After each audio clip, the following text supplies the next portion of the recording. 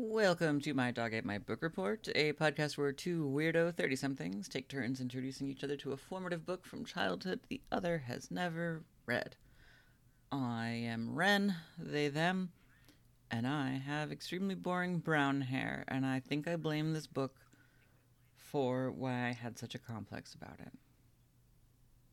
And I'm Brandon, he, him, and I also have boring brown hair, but I never really thought about it that much. I would say that you have black hair. That's what I usually would say as a kid, but I was corrected on it a number of times because it's apparently dark brown. Regardless, we both dye it, so joke's on the world. Yeah. Haha.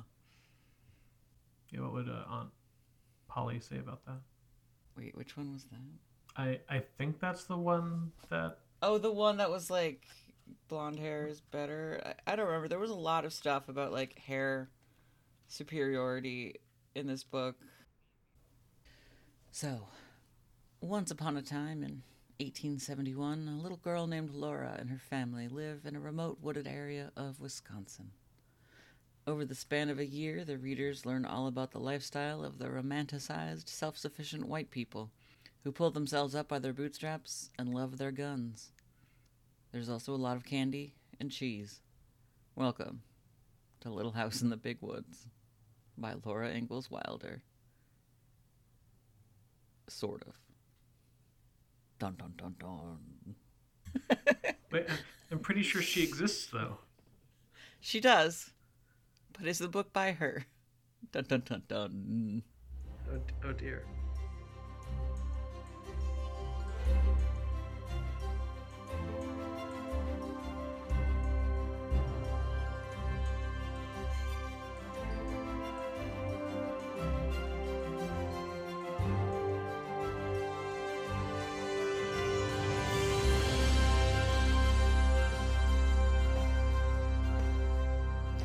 So there's some content warning. Obviously, I mean, who doesn't know that there's problematic stuff in these books? But this book in particular, it's the first book in the Little House series, and I personally thought that it was going to be a little gentler, and it is, but it still has a lot of problems. So there's at least one incredibly yikesy section where they use some racist language for black people. There's a couple incidents of corporal punishment, which, can just be kind of upsetting. A horse gets injured. There's just old-fashioned values everywhere. And just repeated gun fetishization. That's what I have flagged. Do you think I missed anything? No. I'm trying to think of gun fetishization. It's important, but... maybe I'm just used to the bar. I lost count of how many times they talked about how they were so glad that they had guns. And it was just like beating us over the head with it. Yeah, I guess. I mean... much like they... So, gosh, my relationship with these books is so complicated. Let's start from the beginning, shall we? Yeah. So, my mother had the big yellow boxed set of the entire Little House series.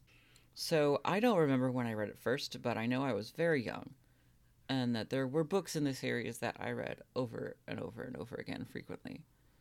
This one was not one of the ones that I reread as often, because I think it didn't have as much of the stuff that, like, really interested me about the rest of the series in it. For example, like later on, they build a house on the bank of a river, and it goes into detail about like how they built the house and like the sod roof that it has and how it's like basically hidden in the ground. That book was, I think, the one that I read the most often just because I was so fascinated by this house in the ground. This was before I'd ever read Lord of the Rings, so I was already like pre-ready to be obsessed with the Hobbit houses at that point because of the Plum Creek book. I think it was the third one, maybe. I don't remember, but yeah, I know I read them again in undergrad because I wrote a probably kind of embarrassing, if I went back to reread it, essay on the technology of this time period which this book only really briefly touches upon. There's a bunch of talk about like newfangled farming equipment at the end of it, but in subsequent books, there's a big to do about the advent of sewing machines and how that changes their lifestyles. And so I wrote a big essay about this time period and how technological advances were changing their lifestyles. And I thought I was like the smartest shit. So I think that was the last time I reread them, which was 15 years ago. So that's my perspective on this whole thing. But I this is the first one in the series, so I thought that it fit to do this book as this one, because I do know that you said that you'd read one of the books in the series before. But this is the first book in the series, and it's before they start. So right directly after this book, in the next book, they move and they start becoming frontier lifestyle people. And as a result, I know that that book and all future books have incredibly problematic depictions of Native Americans. And I knew that this book was probably going to escape all of that stuff. So I was like, this is going to be the gentler Little House option. Yeah, I'm not positive anymore which one it was that I read. I was assigned one at some point in school. It was, in my memory, it's probably Little House on the Prairie, the one that's actually called that, right? There is one that's actually called that, right? Because although I don't really remember anything that happens in it specifically, I do remember there being more stuff about there being other people around and things. There's, a brief episode in this book where they go to town, but I feel like that was not what I was remembering. Yeah, they're pretty isolated in this book. And I remember the fact that I was assigned that book being the reason why I knew that Little House on the Prairie is not the first book in the series, because I thought it was weird that they had assigned us a book that was like not the first in this, which I hadn't known until I was reading it and like maybe saw in the copy I had or something. Like they sometimes have just inside the book or something that's like, read the Little House on the Prairie series, and it like lists all of them. Yeah, I feel like obviously the series goes in chronological order because she's the youngest in this, and then they move and they start being frontier people. I do find it very interesting that they set up this whole like perfect idealistic remote woods lifestyle, and then at the very beginning of the next book they're like, we were unhappy with this lifestyle, so we moved. If I remember correctly, there's like too many settlers that come to this part of the forest, and so they decide to move because they like being alone, isolated. Yeah, that makes sense. But also, I do know from doing a lot of like looking into this that because this book series was aimed towards younger readers, they definitely glommed over important adult things and negative stuff. Well, I was expecting, with the meta knowledge of it being just the first book in a series, and that I knew the series involved at some point moving at least once, I was expecting this book to be kind of the inciting incident for that, and for this book to build to now we have to move, or now we're gonna move, and that being kind of like the thrust of this book's arc, which it isn't. It ends super abruptly. This book is really just a year in the life of this little family, and it's all perfect and wonderful. Yeah. It's very standalone. So there's the mother and the father, and they have 3 daughters, and they live in a tiny log cabin in a very isolated wooded section of Wisconsin. It's like super western Wisconsin. I pulled up a map. Yeah. It's actually pretty close to you. Yeah, that I did note it, because they eventually, the town they go to, Pepin, yes, is right on the border. It's a little bit south of, I'm in the Twin Cities, for anybody who is unclear. I live in St. Paul, which is not very far from the border between Minnesota and Wisconsin. So Pepin is a little ways south of me, but in the grand scheme of things, not very far. I've never been there, though. But yeah, they make a big to-do about like having to hitch up the wagon and take, many, many, many hours to get to the nearest town, which in itself seems like a pretty small town. It's like one store and a bunch of houses, and they're all like, it's so Yeah. big and scary. And I'm like sitting here in my apartment in Boston, like, oh, weird. Um, yeah, I. But Laura is the middle child. Her older sister is Mary. Her little sister is barely mentioned, whose name is Carrie. Um, she's just kind of a lump of baby that doesn't interact with the world much at this point. She can't talk or do anything, so she's irrelevant for the most part. Um, but Laura is kind of like a. I'm also basing this assessment on future books, but she's a slightly feistier girl who doesn't really want to be quiet and behave and wants to run around barefoot. And I remember as a kid really glomming on to like her thoughts on why do I have to behave? Why do I have to just sit still and quiet on Sunday? Like why am I treated like this? And I do remember just really not liking the way that this society treated children Yeah. and being just so thankful that my parents were not like that. But as people who maybe have listened to other episodes of this podcast will probably say, "Oh yes, this makes sense." The stuff that I really glommed onto was, how they preserved food and, and that sort of thing. Like, because there's chapters that just go into like detail about, how they slaughter this pig and how they use all of the parts of it, how they make maple sugar, how they do all this other, you know, survival-y stuff. Yeah. And so that was the stuff that I was just really like eating up a ton of when Because I was younger. it's about food. Oh, because it's food. Oh, gosh. Yeah, from a historical perspective, that stuff did kind of interest me. I wasn't sure what the book was really going to be about going in, and now that I've read it, I'm not sure what it's about. Still, but Yes.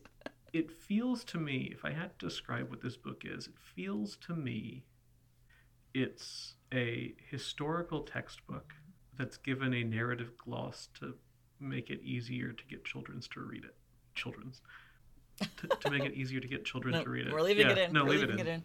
in.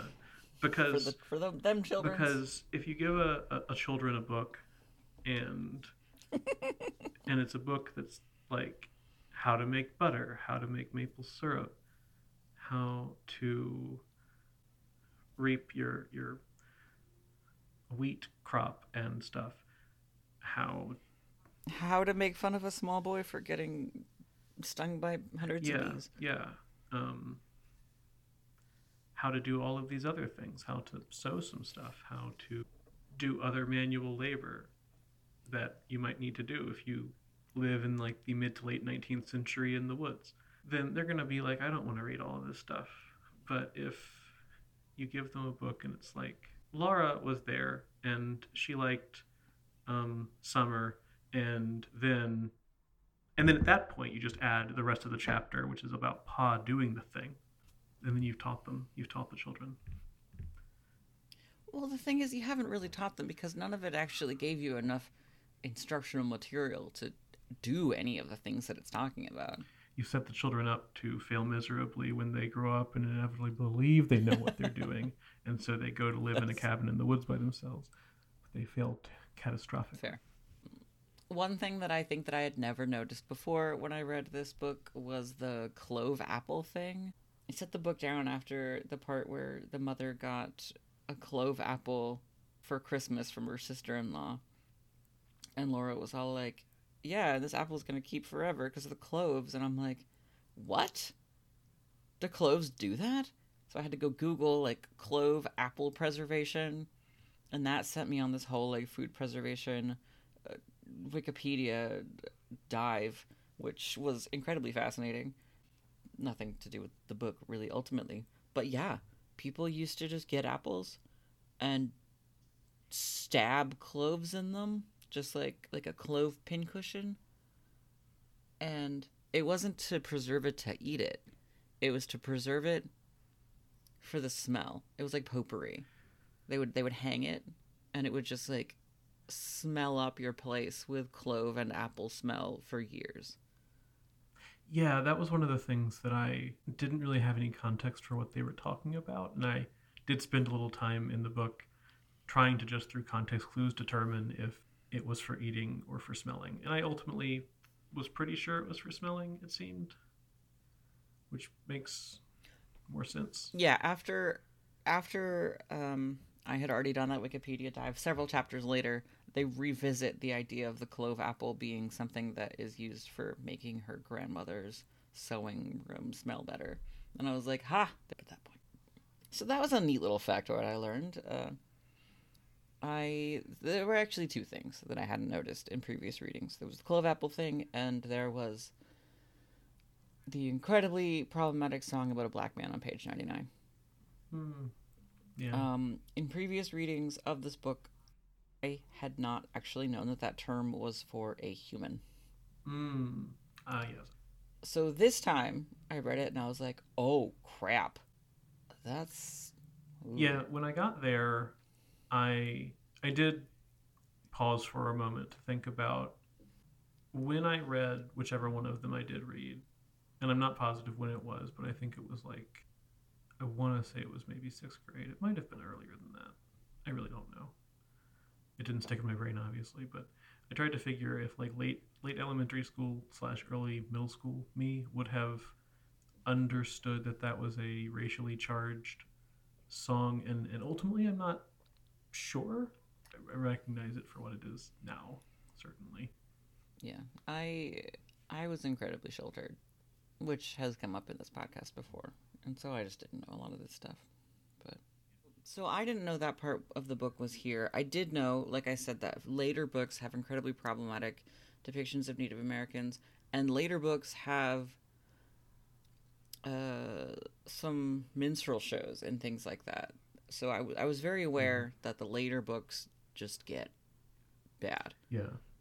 But but like I said, I had thought that this one was the, like, she's only 5. Like, this one's just the gentle Yeah. book.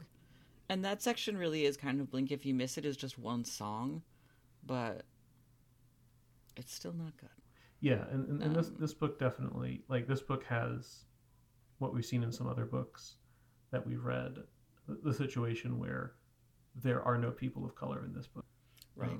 So I guess, like, you know, maybe that's for the best under the circumstances, Yeah. given the later part of the series. But yeah, it's only in there that little bit, but definitely hints at what is to come. The only section of the book that even comes close to mentioning anything that even remotely pertains to racial relations or anything is that Laura's uncle was a soldier in the Civil War, but Right. and is like very proud to be wearing his uniform around the house. But they were obviously, on the north side. So, but there's no mention of anything about the war or what the war was about or any of that stuff. So, the war was still clearly like a presence that had Yeah. happened. Well, and wasn't there a point where I don't remember exactly what the context was, but I want to say either Pa talked about as a kid, or maybe Pa talked about his brother as a kid, like, you know, fantasizing about fighting Indy. Oh my gosh, Yeah, you're right. it, I forgot it about was just an that. offhand. He didn't call it cowboys and Indians, but it kind of felt like that sort of thing where it was just this this brief like mention of the now adult characters had grown up with that trope. Yeah, so peppered in this whole book are incidents where the father character gathers his daughter and tells them stories of his childhood or his dad's childhood or just Yeah, a number of these like yeah, tales. or just what he had done that day. Yeah, and most of them, or a number of them, have sort of like, and this is why you must behave, sort of like parable nature to them. Or this is why you must always have your gun with you. This is why you don't do this because then you get whipped. Uh, Yeah, this book there's the frontiersy textbook bits, and then there's the like weird little anthology of pause stories bits. And then there's the as many songs as Lord of the Rings bits. Uh, so, one of the things in this podcast that the person who has read the book before usually asks the person who has never read it before is, do you think you would have enjoyed it if you read it as a kid? And I'm not going to ask you that because I know the answer is no. I chose this book specifically because of some things that I learned very recently. Thank you, NPR, about the writing of this book and the purpose of it. That really just like opened my eyes super wide to what this whole book series is about, why I just feel incredibly bad and even more sheltered and just stupid for how much I loved the books growing I'm up. eager to hear because minor anecdote. I mean, you're right. I wouldn't have liked it when I was a kid. Not for that reason, of course. I would have just thought it was boring. But Well, usually I try to do things that I think that like, oh, like Brandon might actually enjoy this if I show this to him. This one was not a I don't think we're going to enjoy this. This one was I want to go back and reread this based on what I know yeah, that's now. theoretically part of our purview, I guess. But I mentioned that I was reading this book to a friend, and Oh no. she was like, "Oh yeah, I had the whole box set when I was younger, and that's how I know that I'm vulnerable to propaganda." And I was like, I don't fully understand this comment, but I'm now fascinated to know more. Oh, she didn't elaborate? No, it was just in a group text we have, so like, Mm. you know, deep conversation was not necessarily the context. And also, I mentioned that we were reading it for the podcast, and so I think she's aware enough of our format, maybe, that Mm. she didn't want to like to tamper. So I don't want to hang it all over your head too long because we can continue talking about it, I think, more with the lens that I'm about to give you because this is the whole reason I wanted to read it.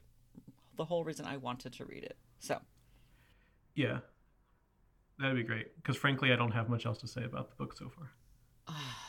so I wrote in my little outline here that this is a sort of like isolationist self sufficiency fable, and that it's once upon a time for white libertarians, which is the takeaway that I took from it uh, with after this reread, based on what I know now. So the Little House on the Prairie books were written with an asterisk. Asterisk. How do you say? Can you please tell me how you say that word? Asterisk. Asterisk. Asterisk. Asterisk. Asterisk. Yep. Asterisk. Okay. Well, so the Little House in the blah blah blah series began in 1932.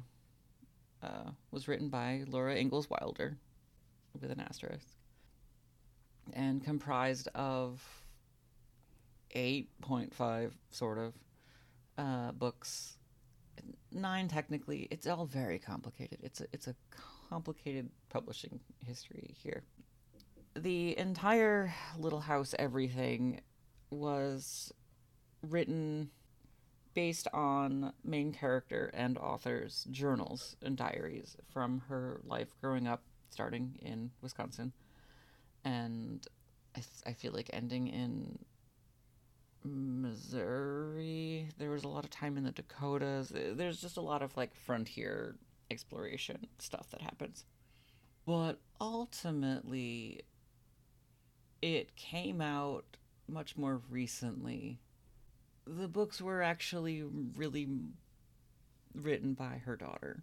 And I don't know how much you know about libertarianism. A bit.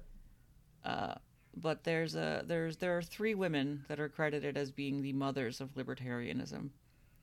One of whom is Rose Wilder Lane, which is Laura Ingalls Wilder's daughter, who convinced her mother to write these books.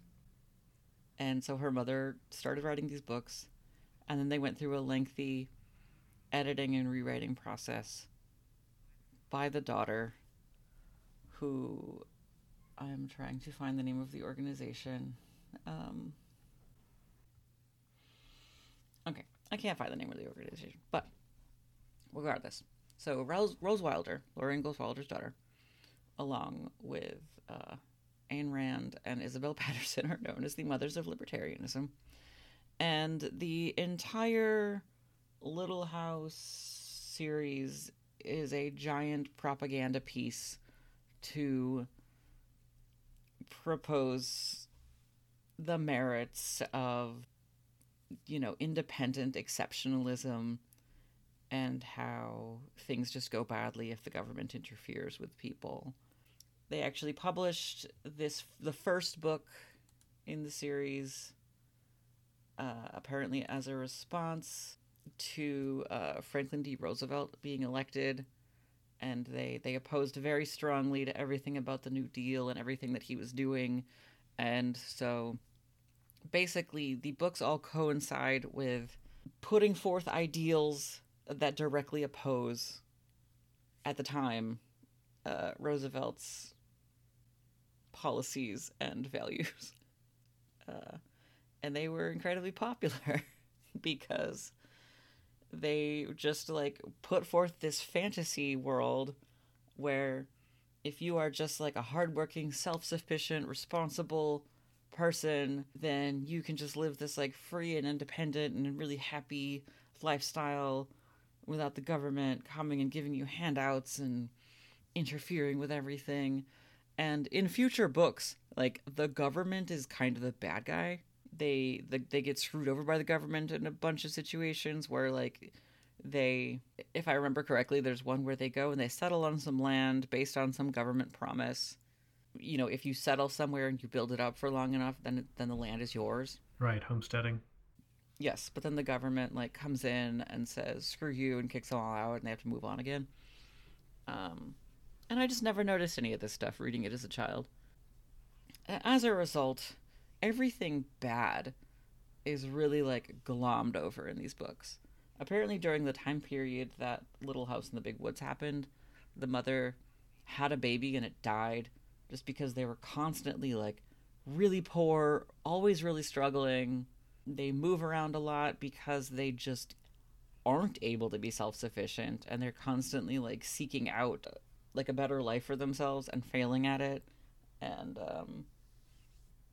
apparently Laura Ingalls was going just like completely broke because their farm failed for like the umpteenth time, and these books are the only thing that actually like pulled her out of complete poverty. So they're a lie. I took a couple of like really interesting quotes, and I'll credit these people in the show notes. But one of the articles that I read about it was talking about how Little House and Walden are both like these fictional pieces of bullshit that put forth this life of like independent isolation that are just all fake. And they write, the second thing Little House shares with Walden is that it's all bullshit. Thoreau went home to his mommy when he wanted cookies, and Laura's real-life family were subsistence farmers, always one bad season away from starving to death. Another really interesting thing about Rose Wilder is that she routinely advocated for the assassination of FDR. This is how much she and her libertarian like cronies hated this guy. And she repeatedly threatened in writing that she was going to go do it herself. Cool. So the whole story of this is just like this woman forcing her mother to write a book and then her like super editing it so that she can continue selling this fairy tale life of libertarianism. And so I heard this story on NPR, and I just desperately wanted to go back and reread them just based on this whole light. And I am just fascinated by this. But like your friend, I heard that and I was just like, wow, yeah, I'm incredibly gullible. I'm incredibly susceptible to propaganda. I mean, children usually are, to be fair. That is fair. Like, I read a lot of stuff, and we've talked about some of this as we've done some of the books I've picked. There's always messages that you can take from the things you're reading, and when you encounter those things as a kid, you don't always actually understand that. If we take, say, Starship Troopers as an example, there was definitely a time when I read Starship Troopers and bought into Heinlein's argument more than I do now, because I just didn't really have the tools to see some of the flaws in it, right? Um, and I was older than I think it sounds like you were than when you encountered this book. So everybody is kind of gullible as a kid. It's just a matter of what stuff you end up exposed to. Yeah.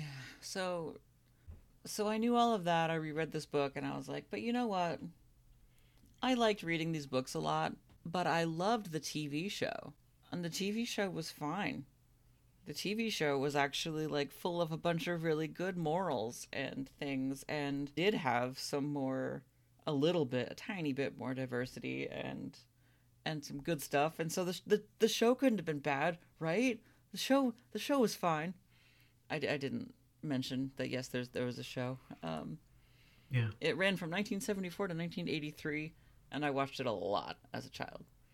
Unfortunately, I was very aware. I have bad taste. And it ran for 9 seasons. I thought, well, okay, no, that doesn't mean anything. So the people that made the show, it happened because of an individual named Roger Lee McBride, who was a libertarian presidential candidate, and so he arranged for the rights of the books to be able to be made into the TV show to further this whole libertarian propaganda machine. And I read that and I was just like, come on. Come on. God damn it. I was very aware of the show when I was a kid, but I tried desperately to never have to watch it because, like, just seeing ads bored me a lot. I thought the show was great. I thought it was very funny. I have to this day never seen, I think, any of it functionally. But as a kid, and I'm talking young, basically live action just looked boring to me That's fair. unless it had obvious sci-fi elements in it. The thing that looked especially boring to me was anything that had sort of a like old west or agricultural vibe or whatever. So just seeing the little bits that I saw, I was like, oh, log cabin, oh, gross, no. I'm trying to remember. I I think my mom might have sometimes watched some of it, which may have been why I was aware of it, but I don't recall. So the TV show, what I think it does is I think that it takes the setting of like the next book and mushes it in with this book because like this is the house I think they live in the TV series, but they don't move. They just stay there and they live in this nice little town and there isn't a prairie. I don't know. Like if they live in the woods near a town and it's all about like the funny antics of the ridiculous people that live in the town. And they really like played up a ton more how Laura Ingalls was this sort of like rebellious tomboy character. And so I really liked that a lot as a rebellious tomboy child. So that spoke to me. And I learned a lot of like really cheeky tips for getting back at your enemies. Like there was an episode where there was this girl who was bullying Laura and she's supposed to be like sewing her a dress, and so she like sews it using a stitch that can come apart really easily.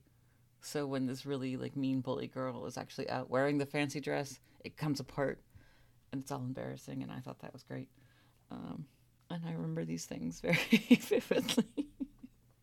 But the values that the book is promoting would never have allowed for the things that happen in the series to happen, because the values in this book are very much like, be a quiet child. Don't do anything wrong or else your father will beat you. I had forgotten how much corporal punishment was in these books, and I was slightly shocked. But yes, now, knowing that it's a propaganda piece, do you have anything else to say? I mean, that sounds super interesting. I did not know all of that element of background. My knowledge of these books began and ended at their semi autobiographical, but that's about all I knew. Yeah, wow. Even knowing that, But yeah, like I totally like see it now that when I'm reading it, because like and the whole, how many times he mentions like how important it is that they have their gun to protect themselves. And I'm just like, yeah, I see it. Yeah, okay. yeah, I don't know. Like, I didn't necessarily get those vibes at the time, though I definitely imagine they're much uh, more pronounced in the later books because Yeah. there's so little like strife in this book. Because like the times that the gun is brought up as being a good thing, it's always in relation to bears and panthers.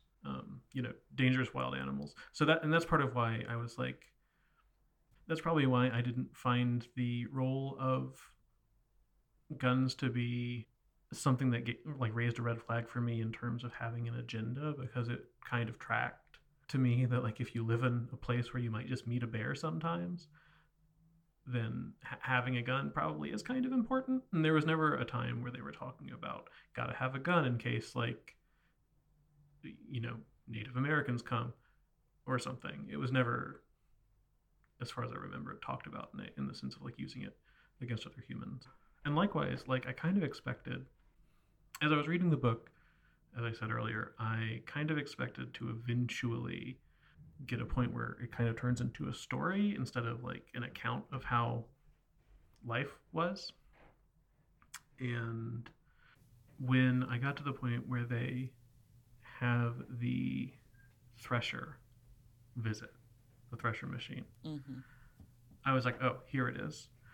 The way that this is going to happen is we've spent this whole book talking about how they live, and now here's some modernization is going to show up, and maybe Laura will be impressed because like the chapter name is like the Wonderful Machine or something. So even when it arrives, you're like, well, okay, the book has primed me to expect that at least Laura as our protagonist is probably going to find it kind of incredible or neat. But I was like, okay, this machine's going to come in. It's going to do a lot of this stuff real fast. Laura's going to be like, wow, that's that's really cool. I've never seen a machine. And Pa's going to be like, well, that machine is bad or something.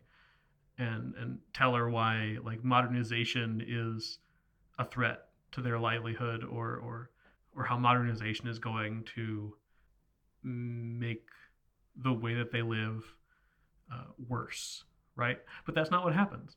Pa's like, the machine's pretty great. We're always going to use the machine. And then like the next chapter is the end of the book. So yeah, like it's interesting to think about in that context, because I don't think I even now I can't think of that many times in this book that I felt like the depiction of things tipped to where I would necessarily call it propaganda. It's very good. But yeah, I mean, at what it's yeah. So I doing. don't know if that's because it's working or not. I definitely 100% believe that the other books, because they start dealing more with like the people around the family and how they relate to the government and stuff, fully believe that those probably ring propaganda way louder. I guess this one maybe it's more, maybe it's not about depicting other things as bad, because there's not like a time where they talk about how the government is bad, for example, like you mentioned some other books do it. This one just like doesn't. No, this one just sets up this idealistic life. Yeah, it just doesn't acknowledge the parts of this Yeah. life that are bad. But also, important to note, this book depicts Laura as being 5. In reality, in this time period, Laura was 3. Mm, And so they're just making up this stuff out of I see. their imagination of how wonderful the life must have been. Right. So like, how much could she possibly have even really remembered? Like, how Yeah. much of this could even plausibly be called biographical? Hmm. Yeah, it makes sense. And I mean, obviously, this book does put forth a set of morals about specifically about minding your parents and stuff, which is old fashioned. So that element, I'm like, okay, those things, I was actually like, I don't agree with what this book is trying to sell me. Um, but I guess I kind of just read that as not to excuse it, but different time, right?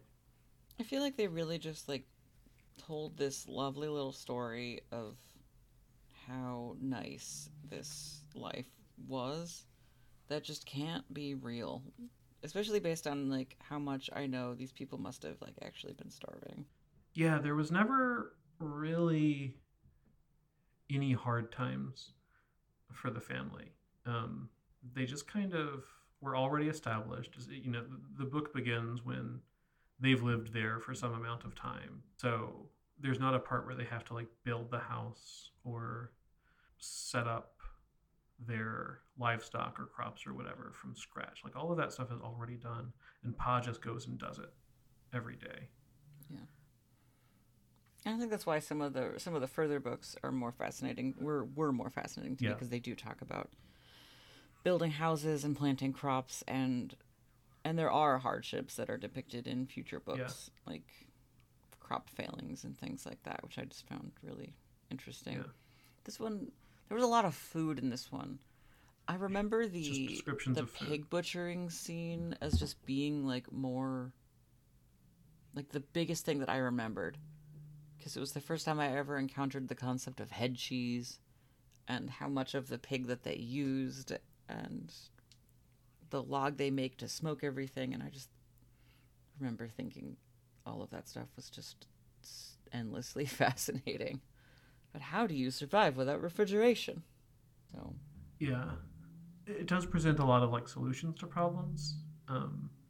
In that it but talks about what Pa does to stave off things like uh, spoilage or to make sure that the house stays warm in the winter. But they don't actually face those problems, basically. so like realizing what the intent was behind this book when I read it this time, all I could think about was I really feel like this sort of lifestyle, this like we are white and self-sufficient in the woods with our gun, is like it feels very MAGA to me in terms of like this is what they want to go back to. They want to go back to like people being docile and like women's place in the kitchen and children are seen and not heard. And I was like, this is what conservative people want. And it does a very good job of making it seem like it's viable and appealing and happy. Yeah, if you take this as an accurate depiction of things, then yeah, that sounds like just a thing you could probably go do and be fine. So definitely in that context, it can do that. I guess maybe I am. I don't know. I think I just read this like really cynically this time, and I'm just vaguely No, I grumpy. mean I think that's fair. I think reading things that way, especially in light of the way that just our lives have changed since we read them, um, both because of our increased understanding of the world around us or changing opinions on the world around us, and also because the world around us has changed. This is definitely a thing that's fair to look at cynically. I don't know.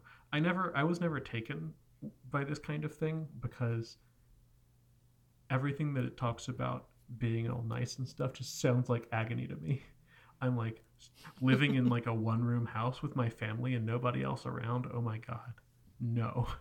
Doing nothing but like securing food every day? No. No. Or or in the case of the girls, just having to like sew all day with your mom, and even if you don't have to sew all day with your mom today, all you've got to play with is one doll. That it all just sounds Hey, she had a doll. She also had a corn cob Okay, yeah, wrapped in a yeah. shirt to be another doll. You're correct. I reduced her plaything havingness by 50%, which was unfair of me. But all of it sounded as a kid and sounds still to me just like, no thanks, I'll just die. So my discussion question that I had in my brain was, if you had to live in a cabin by yourself somewhere, where would that be? But I feel like now the answer is no, turn that cabin into a coffin because you'd rather be dead. Well, I don't know. Can the cabin be like next to a library or something? No, you're Oh, isolated. does it have Wi-Fi? No. Oh, yeah. I don't know. It's mm, don't know if it's gonna matter all that much. I guess probably somewhere cool at least, because I don't like the heat. Yeah, but is it so cool that you have to like spend your time gathering wood for when it's I mean, cold? you gotta do something, right? There's no Wi-Fi and it's not next to a library, so Doesn't mean you can't own books. I like they don't talk about it, but they might have books. Who knows? I think the mother might have some books. Oh, no, they do yeah, they mention have a that there are some Bible. books that the father has. No, they have a Bible, and the father has like a nature book about Oh, right. Yeah, animals. they have a guide. Yeah. Sorry, I also neglected the presence of the Bible in things that we could do. Um, but I don't think that changes my assessment. I if I found myself living in an isolated cabin with like nothing to do but play with a doll, a corn cob, and a Bible, I might read the Bible once because I've never just read the Bible. So I'd probably read it Mm. once, and then I would let insanity take me. I feel like we've neglected to like really talk a ton about the plot of this book, but There isn't one. again, there isn't really a plot. It's just a bunch of little vignettes about churning butter and how boring life is on Sunday and how the best thing that happens to them is when they get to go pick out fabric to make new Yeah, dresses. there's no inciting incident for any sort of series of events that resolve.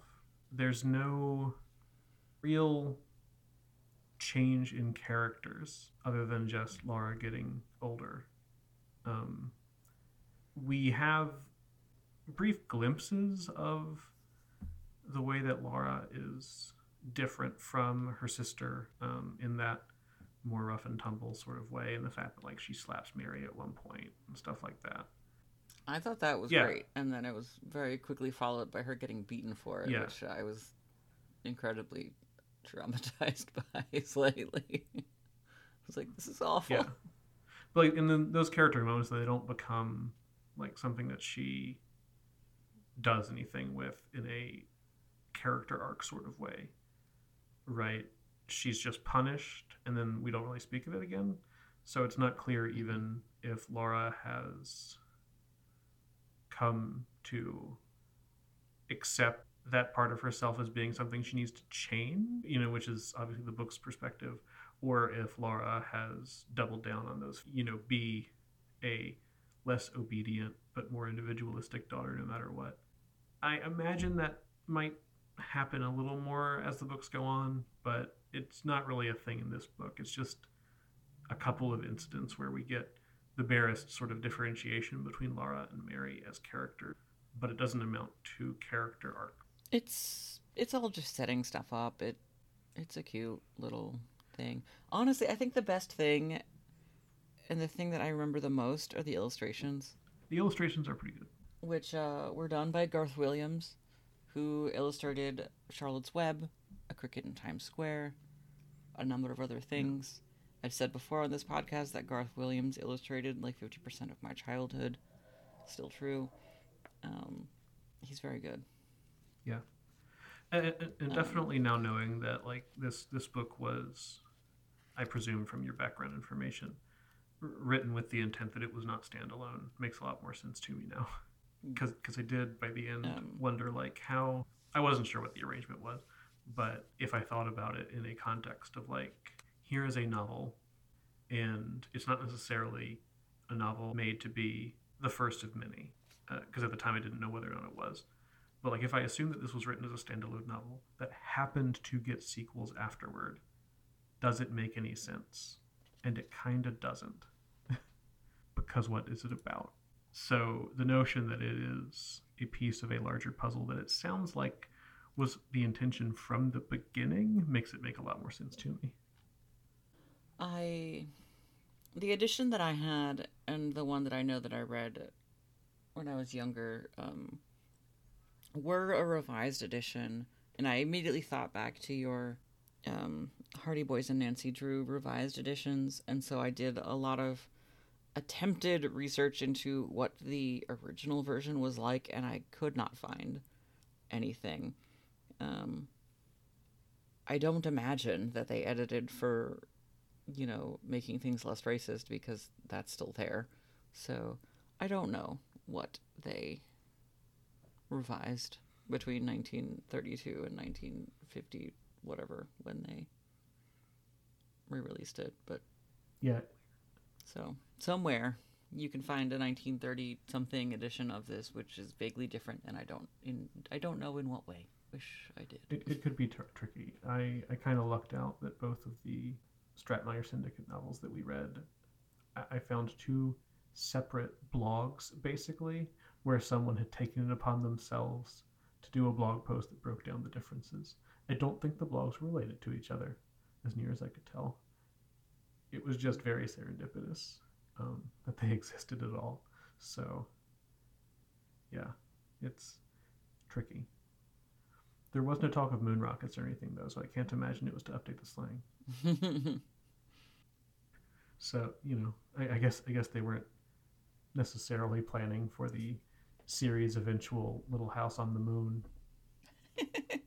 Little House in the Sea of Tranquility. So in my fervor to research the libertarian stuff, I did gloss over a little bit of historical stuff about Laura Ingalls Wilder herself.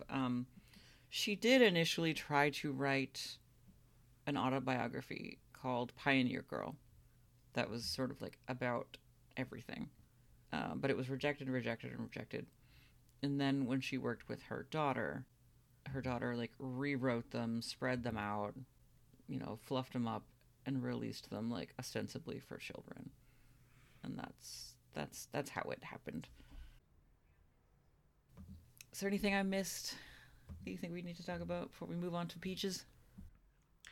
If you ever want to read this book, or if you're just interested in reading a book that describes preparing and enjoying the existence of various kinds of food, this book actually does a pretty decent job at that stuff, which is kind of hard sometimes. As a person who has tried to write scenes with food in it, I am not fantastic at that.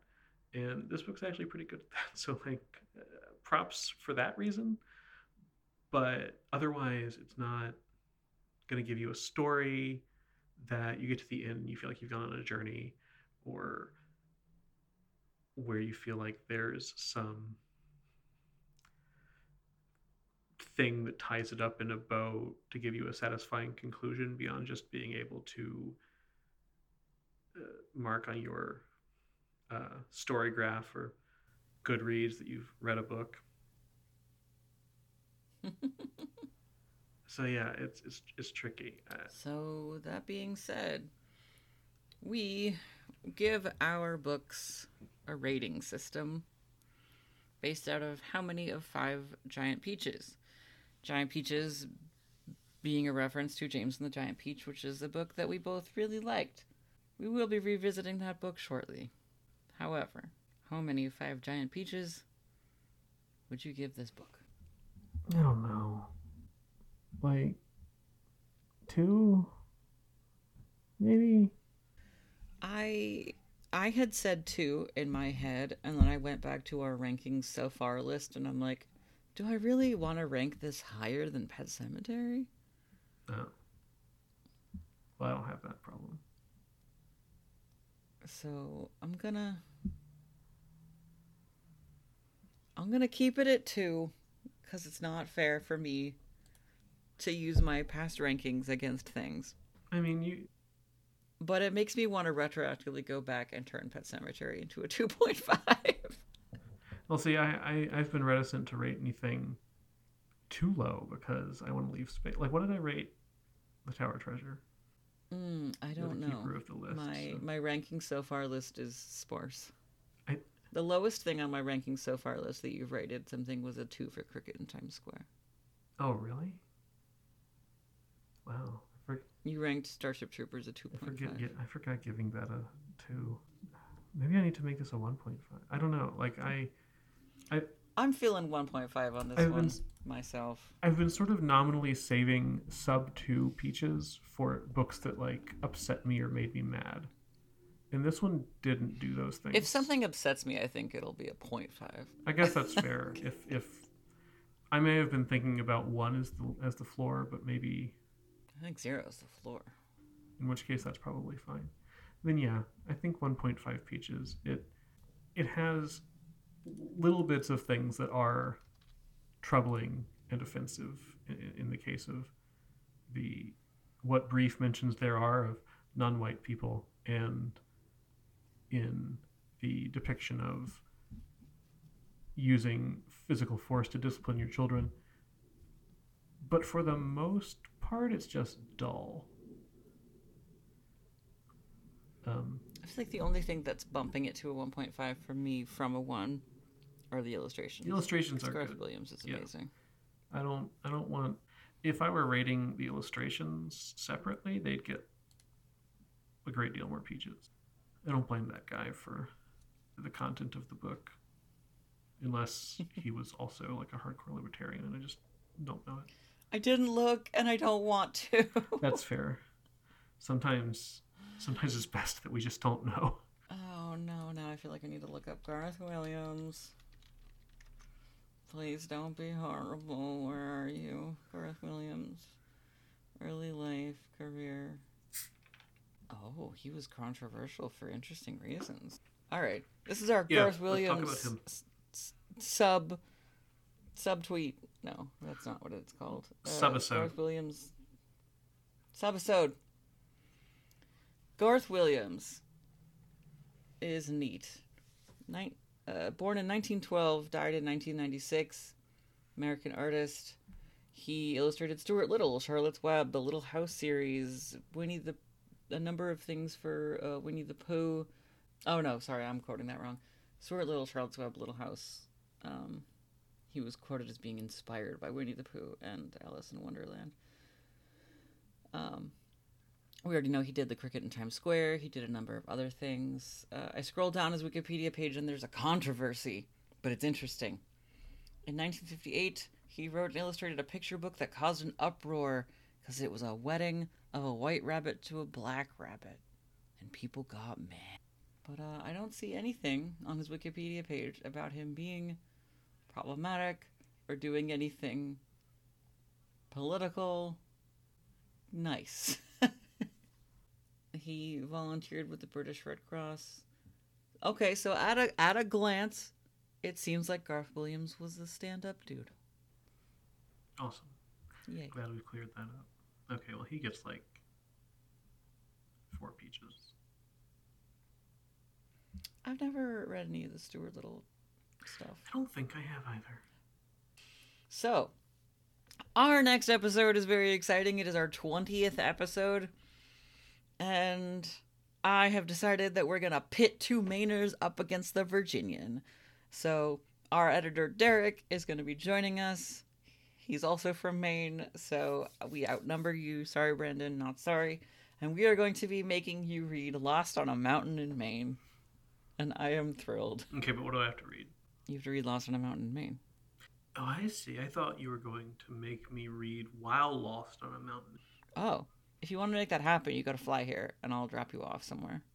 I'm planning to do my travel plans after this recording, so I guess I can just stay home. I remember nothing about Lost on a Mountain in Maine, except that it was something that we were forced to read in school many times, and that's about to happen. Expect an episode where we do a lot of ribbing each other about the places that we were all born, that none of us now live in, and strong feelings about, I guess, the production so far. 20 frickin' episodes. So, My Dog Ate My Book Report is hosted and produced by Ren and Brandon. That's us. And edited by Derek Valen and Daisy McNamara and Brandon. Sometimes. The music used in this podcast was licensed by Epidemic Sound. Transcripts were generated by Otter.ai. And our icon image was illustrated by Cindy Lau. Do you have a question or comment or complaint or correction for the team? I was trying to think of more C words. You can find us on our website, which links to all of our socials at dogatemybookraport.blueberry.net or by emailing at dogatemybookraport@gmail.com. We'd be really excited to know what books you loved growing up. If you read this and you have other strong feelings that we did not, elaborate on, anything at all. Yeah, did you, in fact, go live in a little house in some big woods on your own because you were inspired by this book? How did it go? Are you still alive? Are you well fed? Let us know. How did you get our podcast out in the woods? There's no Wi-Fi. Anyway, thanks for listening.